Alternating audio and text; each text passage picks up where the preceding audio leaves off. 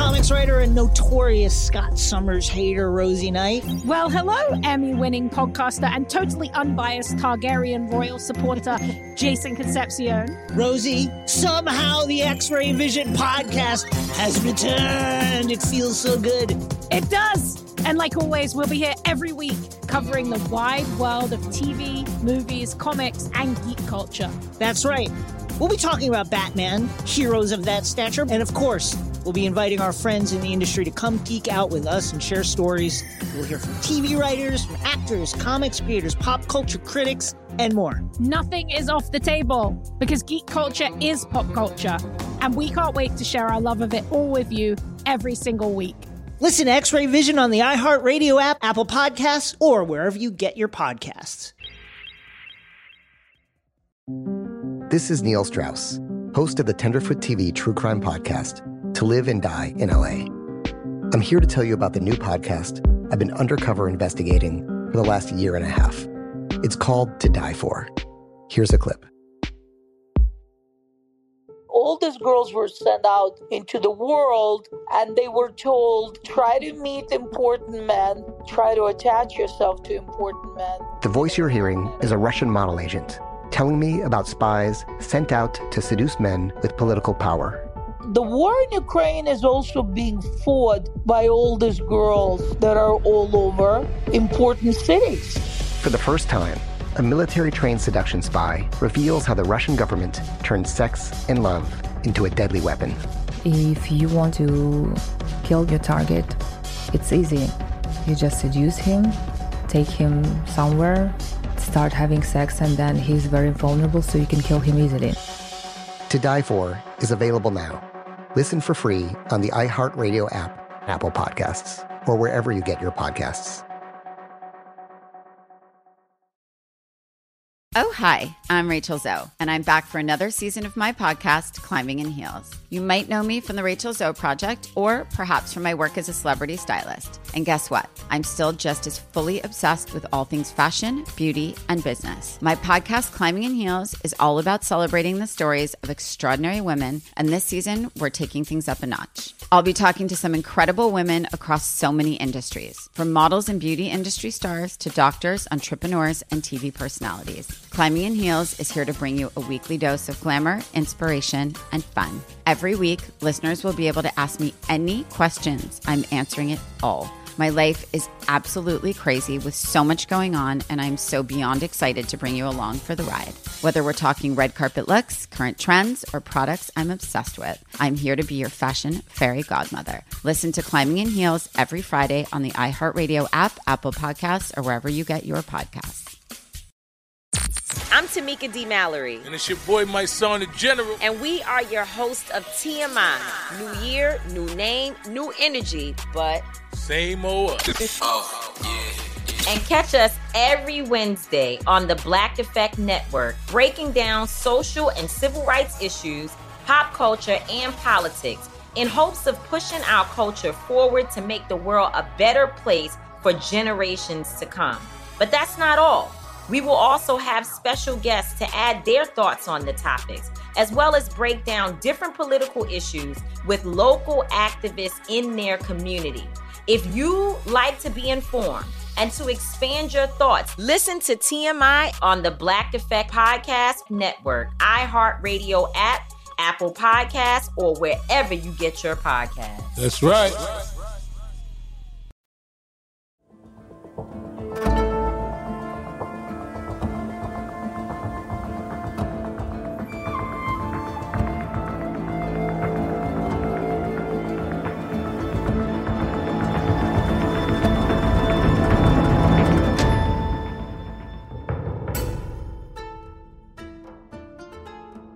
Oh, hi, hello there. This is Let's Talk About Myths, baby. And I'm your host, Liv, she who loves a Greek tragedy, even when it's not written by Euripides. Though, obviously, Euripides is still the best. Just don't tell Aristotle I said so. Today we are back with part 2 of Sophocles' most famous play. I mean, arguably the most famous play from all of Greek tragedy, and certainly the one that is most often deemed to be the height of tragedy, the perfect example of what tragedy should be. Oedipus Tyrannos, Oedipus Rex, Oedipus the King, so many names for the same thing. It's Rex that's become most well known, most used in translations, even though it's Latin. It's also just not quite right, and that's important. Rex is the word for king, but the ancient Greek had two distinct words for king, and the distinction is very, very relevant here in Oedipus, and will only get more relevant as we go on. Basileus is the word for a king that took the throne through ancestry, therefore a kind of divine rule. He was born into it. Tyrannos, meanwhile, is a king who seized power, took it, and made it his own. It's where the word tyranny and tyrant will eventually come from, but here, now, when this myth would be imagined to have taken place, it wasn't a bad thing. It was just a distinction. And words revolving around tyranny are often used in this play with the same distinction. They're referring to the rule of someone like Oedipus, who took the throne of Thebes after his defeat of the Sphinx because their earlier ruler, Laius, was missing and assumed dead. And speaking of Laius, where we last left off in the city of Thebes, there was a plague. The city was sick and dying, and they are seeking answers, a solution, a way to save them all. It came in the form of a prophecy by the Oracle of Delphi, brought to the king, the Tyrannos, Oedipus, by his brother-in-law and once trusted advisor, Creon. The oracle said that the city must purge itself of the murderer of their earlier ruler, of Laius. That murderer, though no one knew who he was, no one witnessed the event and could speak of it. The murderer was in the city, so the oracle says. And so Oedipus called upon the one man in Thebes who should have the answers, the blind prophet Tiresias. But Tiresias didn't tell Oedipus anything he wanted to hear. And when we last left these two, they were fighting back and forth, trading insults and barbs and accusations, because Tiresias says that the problem, the entire time, has been Oedipus. It's Oedipus who murdered Laius, he says. Oedipus is the reason for the plague on the city of Thebes, on Oedipus's own city. But my gods, is Oedipus unwilling to entertain this accusation, and fine, no one wants to be accused of murder, but it's his unwillingness to ask questions, to probe, maybe, why is it that Tiresias is saying such things? Why is it that he thinks that Oedipus is the one who killed Laius? That should give us some pause.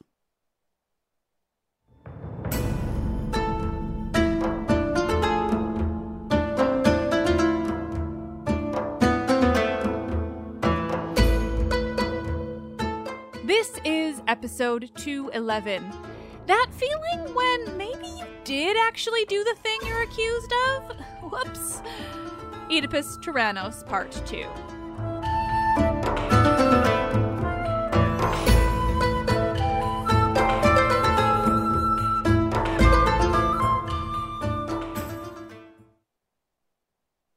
Oedipus and Tiresias have been fighting, arguing constantly for far too long.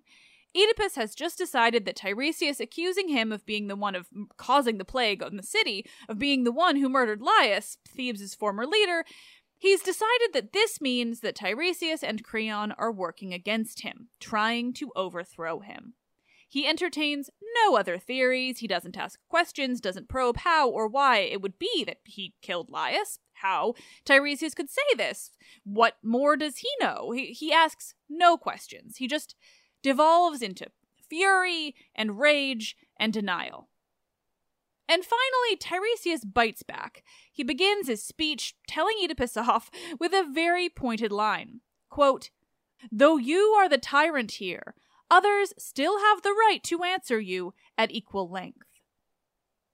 You are the tyrant here. Now, in the modern world, and certainly in English, we hear that as a fairly simple claim. Oedipus is acting tyrannical. He's being a tyrant. Except, there's actually so much more to it in the ancient Greek, like I briefly mentioned up at the top. Because etymology is fun, and I want to talk about it more. So, I said at the top of the episode, but let's really look into what this means. Tyrannos. Tyrannos means king in this context. It has yet to take on the modern word of tyrant. It's getting close in Athens at this time, but not when this myth is supposed to have taken place.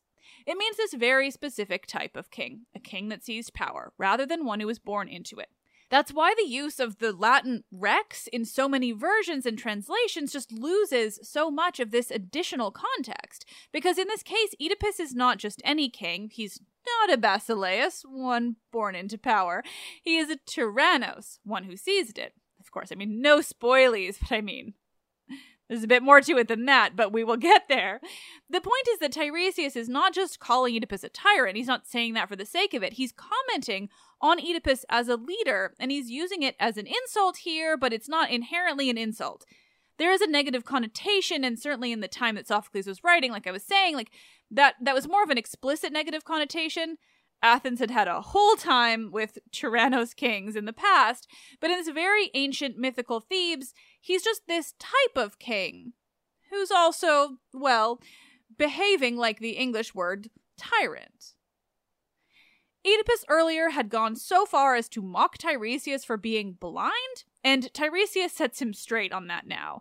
He might be blind, he says, but it's Oedipus who can't see what's in front of him. Quote, I say you see all right, but not the evil you're in, or where you live, or whom you live with. Whom he lives with, indeed.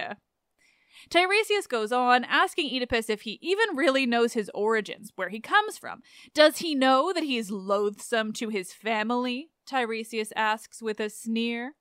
Quote, your mother and father's double curse will hound you from this land one day in terror, sighted now, but seeing darkness then. Tiresias does love to be cryptic in his fury. He tells Oedipus that he doesn't know now, but when he understands everything, he will see it all for what it was. Quote, that wedding in the palace, that port, no port at all, into which you sailed so smoothly. He tells Oedipus that he'll see the evils in himself, how they relate even to his own children. He finishes by telling him that no mortal will ever be ruined, quite like Oedipus will be. Oof. Oedipus, though, might as well not even be listening. He doesn't even reply to Tiresias directly. He just turns to the chorus and is like, do I really have to listen to this guy? And he tries to tell Tiresias to just leave and not come back, but Tiresias isn't letting it go that easily. You asked me to come here, he reminds Oedipus. And then it turns. Oedipus insults Tiresias' abilities, saying he wouldn't have invited him here if he knew he'd just spout such drivel, to which Tiresias very pointedly says, your parents certainly thought I made sense. And this is what Oedipus needed to hear. Quote, what parents? Wait, who brought me forth? Oh, are we certain about our parentage, Oedipus? Intrigue. But Tiresias is still Tiresias, so it's not that easy. He goes back to cryptic responses that only ever serve to make Oedipus more angry. Aren't you supposed to be good with riddles? Tiresias asks him with a bite. Oedipus was, after all, the one who finally solved the Sphinx's riddle.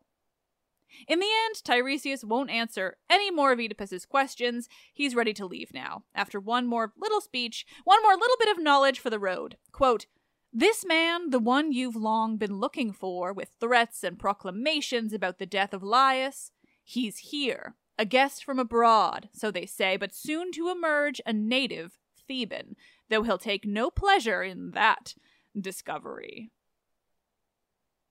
Tiresias goes on to tell Oedipus that this man, the man whose truth will be revealed, will then go on to wander, blind, a beggar, with nowhere to go, making his way to a foreign land, with only his walking stick to guide him.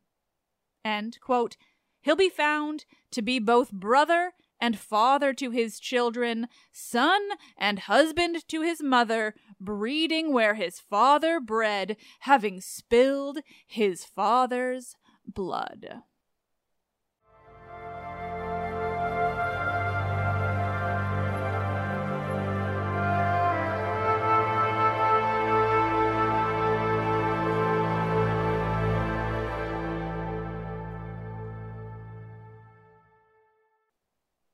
He'll be found to be both brother and father to his children, son and husband to his mother, breeding where his father bred, having spilled his father's blood.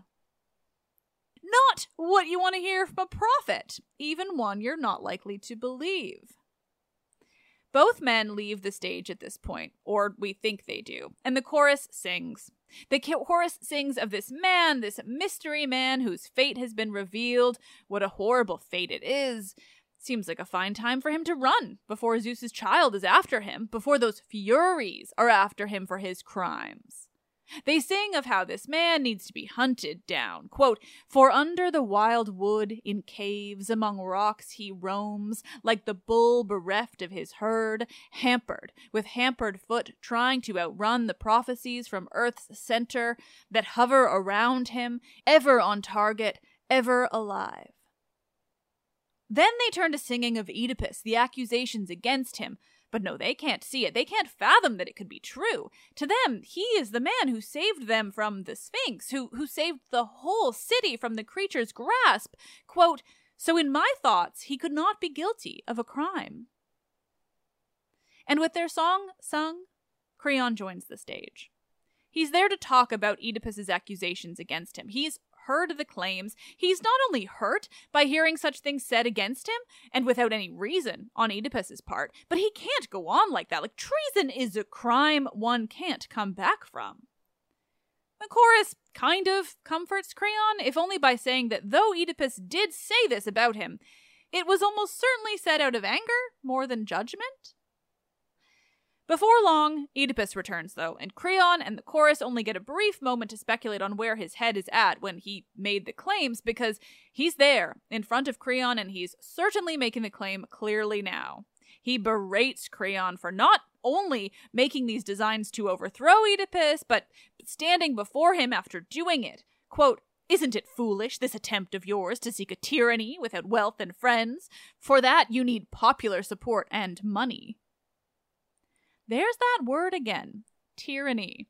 Oedipus is now accusing Creon of seeking tyranny, and he's doing it unironically, as though Creon's tyranny would be somehow different from Oedipus's, as though one is more deserving of this status than the other.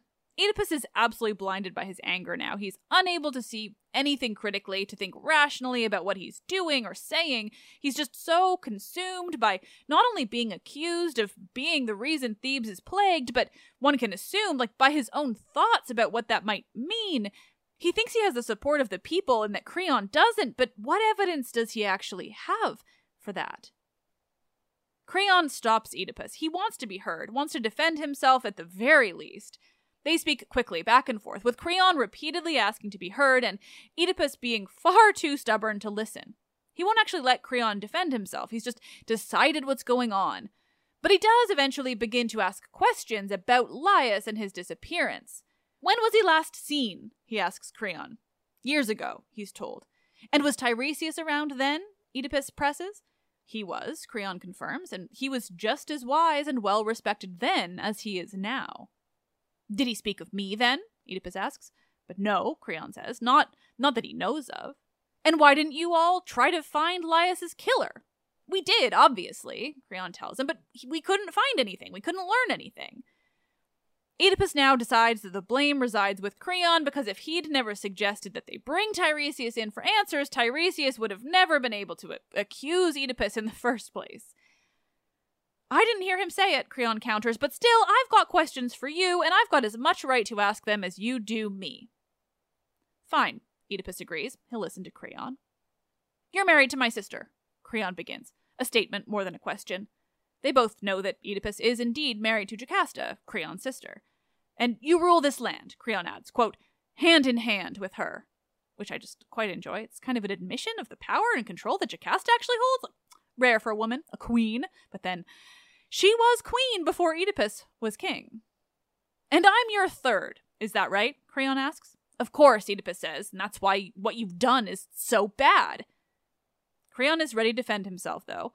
"Look at it this way," he tells Oedipus. "Why would I want to seize power from you by force and rule while living in fear when I could remain as I am, third to you, holding more than enough power but without any of the dirty work, without the living in fear?" He's quite comfortable with his place as it is, he tells Oedipus. He has no desire for more power, let alone to take it by force. If you still don't trust me, he goes on, go and check what the oracle said for yourself. Like, ensure that it was what I told you.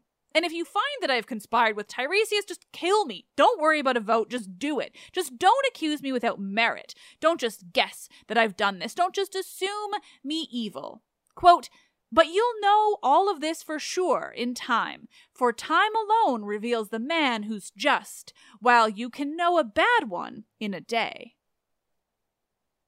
And for all Creon seems to present a rational and reasoned point, defends himself well, and simply asks for the truth to come out before Oedipus makes any rash decisions, Oedipus he's not here for it. He's made up his mind, he's not thinking clearly, he's only concerned with the threats made against him, and he seems to barely listen to a thing that Creon has said. No, he's ready not only to exile Creon, but he wants him dead. Just like that. Finally, the chorus leader has to break them up. He tells them, enough. There's Jocasta, coming from the palace. She'll help to put an end to this.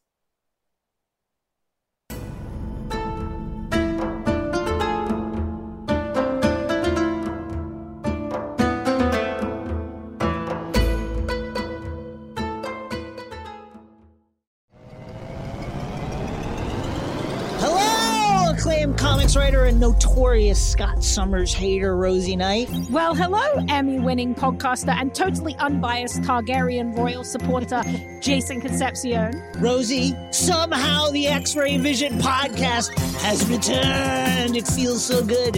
It does. And like always, we'll be here every week covering the wide world of TV, movies, comics, and geek culture. That's right. We'll be talking about Batman, heroes of that stature, and of course, we'll be inviting our friends in the industry to come geek out with us and share stories. We'll hear from TV writers, from actors, comics creators, pop culture critics, and more. Nothing is off the table because geek culture is pop culture, and we can't wait to share our love of it all with you every single week. Listen to X-Ray Vision on the iHeartRadio app, Apple Podcasts, or wherever you get your podcasts.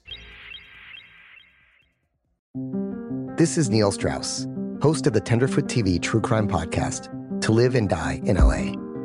I'm here to tell you about the new podcast I've been undercover investigating for the last year and a half. It's called To Die For. Here's a clip. All these girls were sent out into the world and they were told, try to meet important men, try to attach yourself to important men. The voice you're hearing is a Russian model agent telling me about spies sent out to seduce men with political power.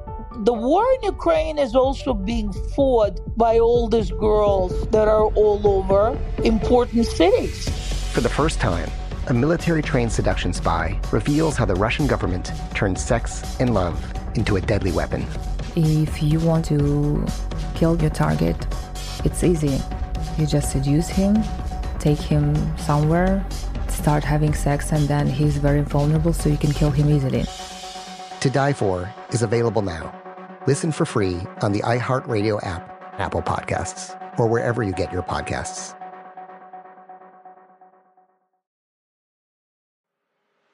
I'm Elliot Connie, and this is Family Therapy. My best hopes, I guess, identify the life that I want and work towards it. I never seen a man take care of my mother the way she needed to be taken care of. I get the impression that you don't feel like you've done everything right as a father. Is that true? That's true, and I'm not offended by that. Thank you for going through those things, and thank you for overcoming them. Thank God for deliverance. Every time I have one of our sessions be positive. It just keeps me going. I feel like my focus is redirected in a different aspect of my life now. So, how'd we do today? We did good. The Black Effect presents Family Therapy. Listen now on the Black Effect Podcast Network, iHeartRadio app, Apple Podcasts, or wherever you get your podcasts.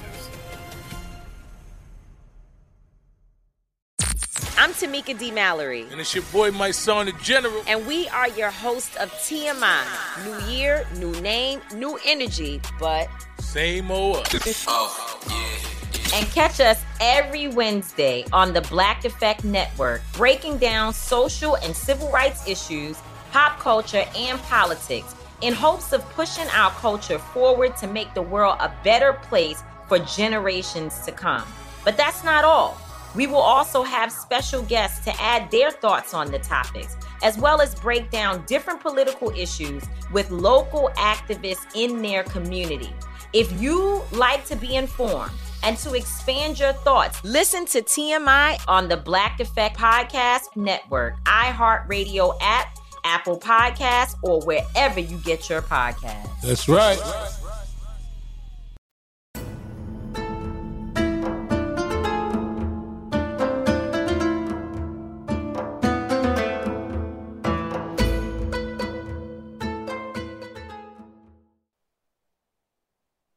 Jocasta speaks to her husband and her brother. Quote, "Why this senseless storm of words? Is this the time to stir up private ills when the country is sick? Aren't you ashamed?" Yeah, the reasonable and rational woman is here. Thank fuck. She tells Oedipus to go inside, then tells her brother to go home too. Quote, "Don't make so much out of nothing." But the men don't listen. Creon tells her that her husband is trying to pass judgment that would cause his execution. Oedipus complains that Creon's plotting against him. I like to imagine they sound like whiny children here, trying to get mommy to believe them over the other. Is that a pun? No pun intended? Oedipus, damn it. Jocasta basically says, "Listen to my brother. He's sworn an oath to you, and you should believe him when he tells you that he's innocent." From here, the chorus and Oedipus begin to sing together. They're telling him to be persuaded by these words, that he doesn't have proof of his claims against Creon, that he's a friend bound by an oath, and he isn't deserving of a punishment without evidence of his guilt. But Oedipus only sees this as confirmation of his own guilt, that if it isn't Creon who's guilty, then it's Oedipus, and that by asking this of him, the chorus is condemning him to a fate of death or exile. And they're basically like, dude, that is not what we're saying. Except they're the chorus in a Sophocles play, so they're eloquent as fuck when they say it. The point remains. Still, in the end, Oedipus decides to listen to the chorus and to spare Creon's life, even if he's still convinced that it might mean the end of his own. Creon leaves, bitterly, well aware that it's only the words of the chorus of these Theban elders that have saved his life, and that Oedipus didn't come to this conclusion on his own, though he should have. With Creon gone, the chorus tries to tell Jocasta to bring Oedipus inside too, to have him calm down. But she's having none of that. She will not take him anywhere. She won't leave herself until someone tells her what the fuck is going on. Between the chorus and Oedipus, they try seriously hard to avoid telling Jocasta anything. Thankfully, she gives zero fucks and is a strong woman and simply will not have that. Even when they begin to talk about the things as if she isn't there, as if her view on the matter, her knowledge of it happening at all, doesn't matter at all. But she pushes and pushes, and finally, Oedipus tells her, quote, "He says that I'm the one who murdered Laius." Which, I mean, Oedipus, that isn't really true. Like, that's what Tiresias said. Creon just kind of helped you bring him there. Eventually, he does concede that, fine, Creon didn't say it. He had a prophet do his dirty work. To which Jocasta seems relieved. Oh, she says, then you can consider yourself innocent. Quote, "No mortal has any share in arts of prophecy." And, she continues, she's got proof of exactly this, how little prophecies really matter.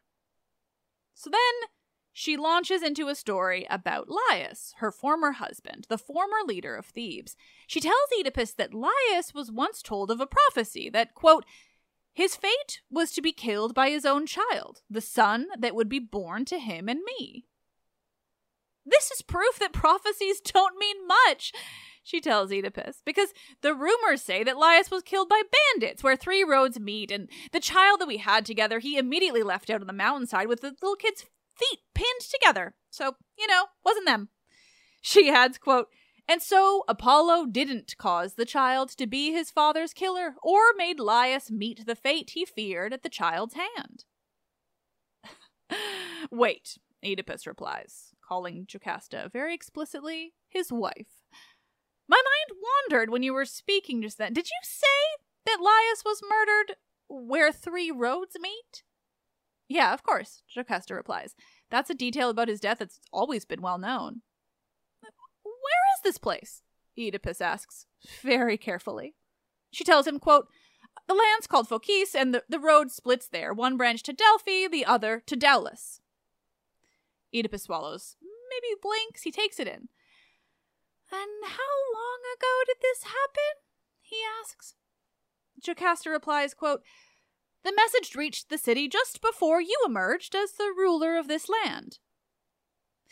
Oedipus doesn't reply to her now, but to Zeus, quote, oh, Zeus, what have you planned to do with me? What's wrong? His wife asks. Oedipus breathes out heavy, quote, don't ask me yet, but tell me about Laius. What did he look like? How old was he? And so Jocasta, Oedipus's wife, widow of the former king Laius, tells him. She describes her former husband. Oedipus replies by crying out in anguish, quote, oi moi, it seems I didn't know I cast myself under a deadly curse just now. Jocasta is worried now. Oedipus is not behaving as she would expect him to. He's truly distraught, and she can't sort out why that would be. I mean, she just basically gave him proof that prophecies don't matter. But he doesn't tell her yet what's wrong. He presses her about the details. She tells him who Laius was traveling with, how many men were with him at the time. She tells him about the wagon Laius rode in. She tells him that an enslaved man was the only one to make it back. And it was he who told her the story, this sole survivor. Is this survivor still in Thebes? Oedipus asks. No, she tells him, quote, the moment he returned and saw that you were on the throne and Laius dead, he touched my hand and begged that I send him off to the fields to pasture flocks and be as far from sight of the city as he could. Well, that isn't suspicious at all, guys. I wonder why the man could possibly want that.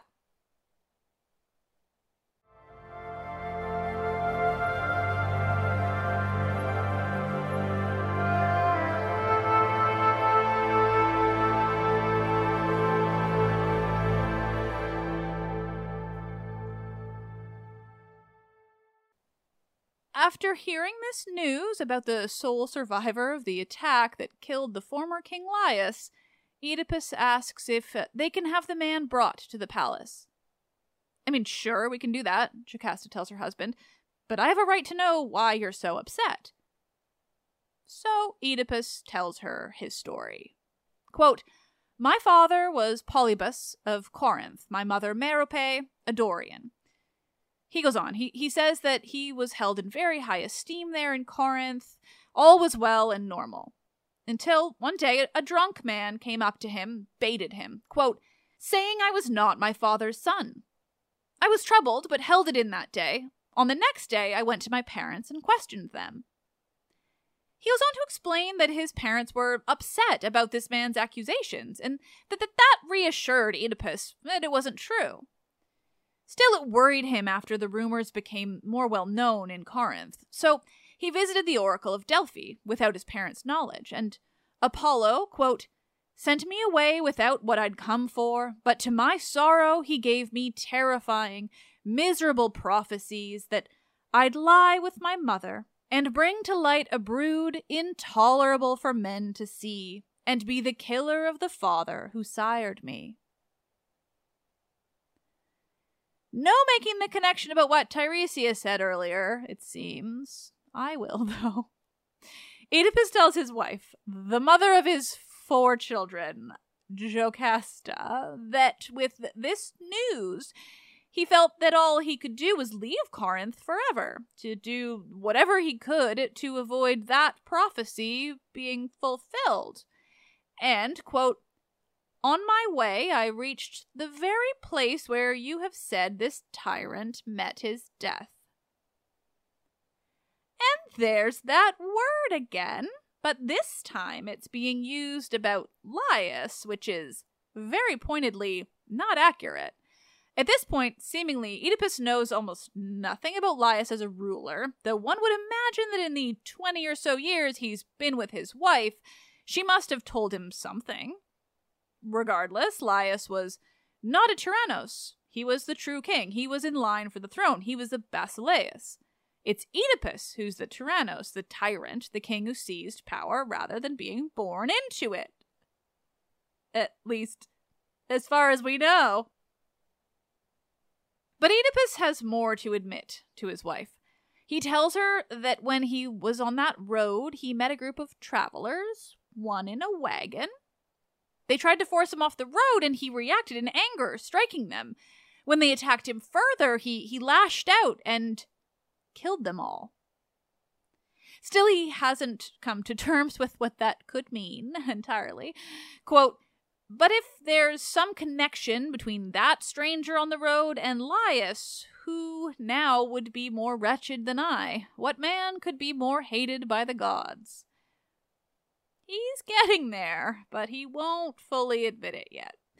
He does question if it's true. Like, what would that make him, to have killed a man and then taken his city, defiled his bed by marrying his widow? Must he be exiled then? He wonders. Quote, "And in my exile never see my own, never set foot on native land, or else lie with my mother and kill my father Polybus, who gave me life and brought me up?" Still worried about those parents back in Corinth, that somehow this revelation about Laius might lead him back to Corinth, he thinks, but might lead him there to his parents, where he might fulfill the prophecy. Quote, "May I never, never, pure and holy gods, see that day. Let me vanish instead from the sight of men before I see the stain of such disaster come upon me." The chorus tries to reassure him. Just wait, they tell him. Don't jump to any conclusions just yet. Wait until this survivor arrives to tell you what he saw when Laius met his fate. And Oedipus agrees, adding that he's counting on this survivor to confirm Jocasta's story, that Laius and his men were killed by bandits, not just one man. That will free Oedipus from his worries. That will prove him innocent. "Don't worry," Jocasta tells her husband. "That's what he said back then, and I'm certain that he'll say it again now. He can't take it back. Everyone heard him say it at the time. Besides," she continues, "he'll never make the murder of Laius fit with Apollo's prophecy. That's what matters. Regardless of anything, Laius certainly wasn't murdered by the son that he had with me."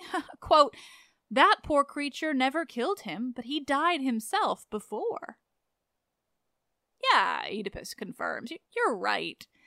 Still, let's send someone to get the survivor, to bring him here to tell his story." Feeling just a little bit better, a little more certain, Oedipus and Jocasta go back inside the palace to await this sole survivor. They leave the chorus on stage to sing about everything that's just happened. They sing in favor of the gods, heavenly Olympus, but they also sing of those down on earth. Quote, "Arrogance breeds the tyrant." They sing of hubris in humans, in men. They ask the gods to keep the city safe. Quote, "Never to abolish the strife that benefits the city. The god I will never cease to hold as my protector." They sing of men who don't fear justice, who don't revere the gods. They sing of evil fates for reckless men, men who get their wishes unjustly. They sing of crimes, of avoiding the wrath of the gods, and for all they sing of the gods and worshipping them, revering them, they also question them. Quote, "No longer will I go in reverence to the untouchable navel of the earth, or to the temple of Abai, or to Olympia, if these prophecies do not come true for all men to recognize." They're questioning Apollo, questioning his prophecies. They're suggesting that if they don't come true, then why do they bother going to Apollo at all? Why do they bother seeking his guidance? They finish their song, quote, "Nowhere does Apollo shine in honor. Religion has perished." And then Jocasta returns to the stage. She tells the chorus and the audience that she's considering going to Apollo's shrine, bringing him offerings in the hopes of gaining favor, because Oedipus, he isn't well. He's inside, quote, in the grip of feelings running too high, whipped by pains of every sort. She's trying to reassure him, to give him advice, but he's not able to take anything in. Quote, I've come with these offerings to seek deliverance from our impurity, for now we all shudder to see him, in the pilot of our ship, hurled overboard. But before she can say much more, and before the chorus can reply to her concerns about her husband, a messenger arrives from Corinth, seeking Oedipus the tyrant.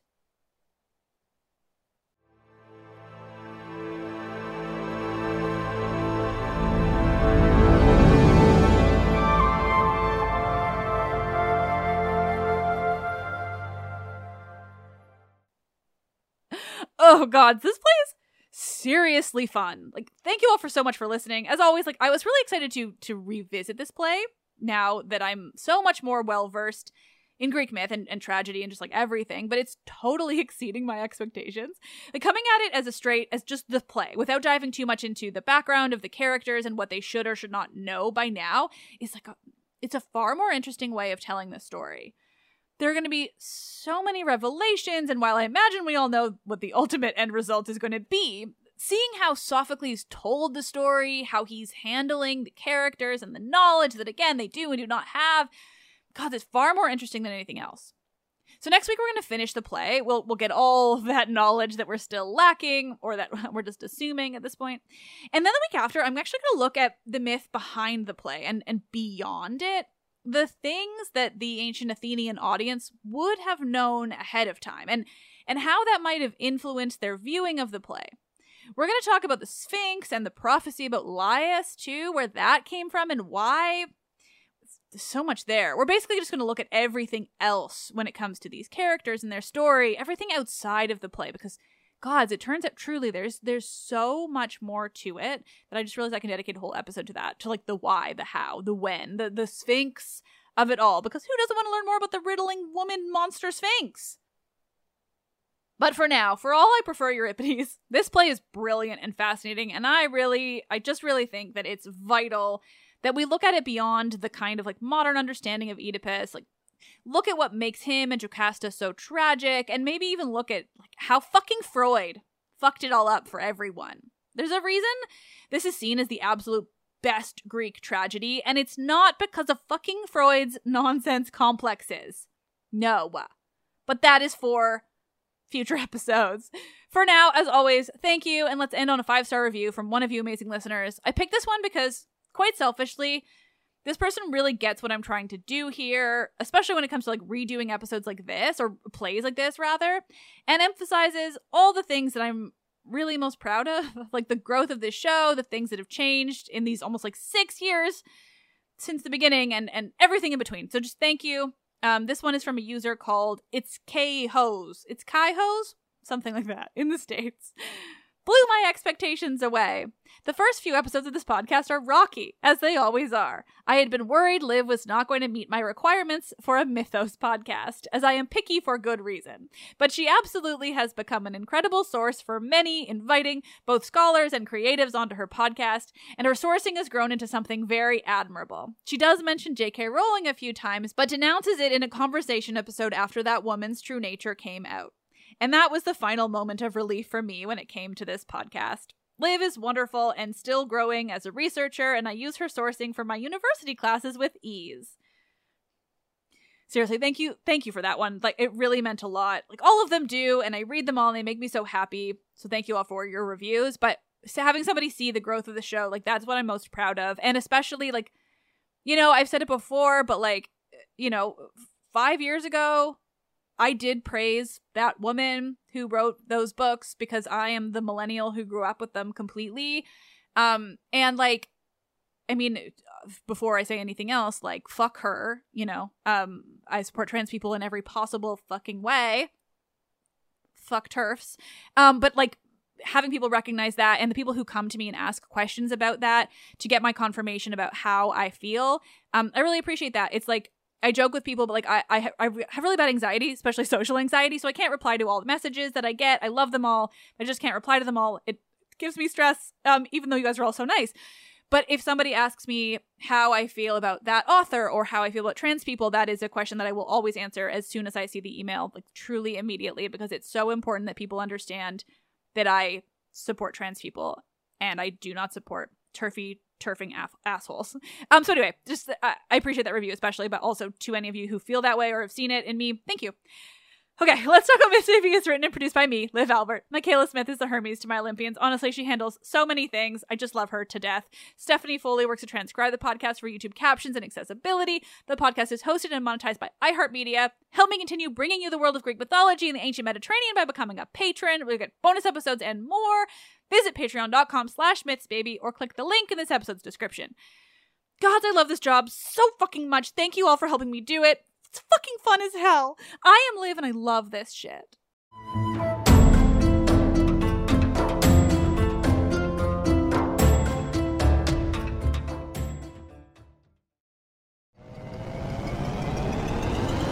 Hello, acclaimed comics writer and notorious Scott Summers hater, Rosie Knight. Well, hello, Emmy-winning podcaster and totally unbiased Targaryen royal supporter, Jason Concepcion. Rosie, somehow the X-Ray Vision podcast has returned. It feels so good. It does. And like always, we'll be here every week covering the wide world of TV, movies, comics, and geek culture. That's right. We'll be talking about Batman, heroes of that stature, and of course, we'll be inviting our friends in the industry to come geek out with us and share stories. We'll hear from TV writers, from actors, comics creators, pop culture critics, and more. Nothing is off the table because geek culture is pop culture, and we can't wait to share our love of it all with you every single week. Listen to X-Ray Vision on the iHeartRadio app, Apple Podcasts, or wherever you get your podcasts. This is Neil Strauss, host of the Tenderfoot TV True Crime Podcast, To Live and Die in LA. I'm here to tell you about the new podcast I've been undercover investigating for the last year and a half. It's called To Die For. Here's a clip. All these girls were sent out into the world and they were told, try to meet important men, try to attach yourself to important men. The voice you're hearing is a Russian model agent telling me about spies sent out to seduce men with political power. The war in Ukraine is also being fought by all these girls that are all over important cities. For the first time, a military-trained seduction spy reveals how the Russian government turned sex and love into a deadly weapon. If you want to kill your target, it's easy. You just seduce him, take him somewhere, start having sex, and then he's very vulnerable, so you can kill him easily. To Die For is available now. Listen for free on the iHeartRadio app, Apple Podcasts, or wherever you get your podcasts. Oh, hi, I'm Rachel Zoe, and I'm back for another season of my podcast, Climbing in Heels. You might know me from the Rachel Zoe Project, or perhaps from my work as a celebrity stylist. And guess what? I'm still just as fully obsessed with all things fashion, beauty, and business. My podcast, Climbing in Heels, is all about celebrating the stories of extraordinary women, and this season, we're taking things up a notch. I'll be talking to some incredible women across so many industries, from models and beauty industry stars to doctors, entrepreneurs, and TV personalities. Climbing in Heels is here to bring you a weekly dose of glamour, inspiration, and fun. Every week, listeners will be able to ask me any questions. I'm answering it all. My life is absolutely crazy with so much going on, and I'm so beyond excited to bring you along for the ride. Whether we're talking red carpet looks, current trends, or products I'm obsessed with, I'm here to be your fashion fairy godmother. Listen to Climbing in Heels every Friday on the iHeartRadio app, Apple Podcasts, or wherever you get your podcasts. I'm Tamika D. Mallory. And it's your boy, my son, the General. And we are your hosts of TMI. New year, new name, new energy, but same old us. Oh, yeah. And catch us every Wednesday on the Black Effect Network, breaking down social and civil rights issues, pop culture, and politics in hopes of pushing our culture forward to make the world a better place for for generations to come. But that's not all. We will also have special guests to add their thoughts on the topics, as well as break down different political issues with local activists in their community. If you like to be informed and to expand your thoughts, listen to TMI on the Black Effect Podcast Network, iHeartRadio app, Apple Podcasts, or wherever you get your podcasts. That's right.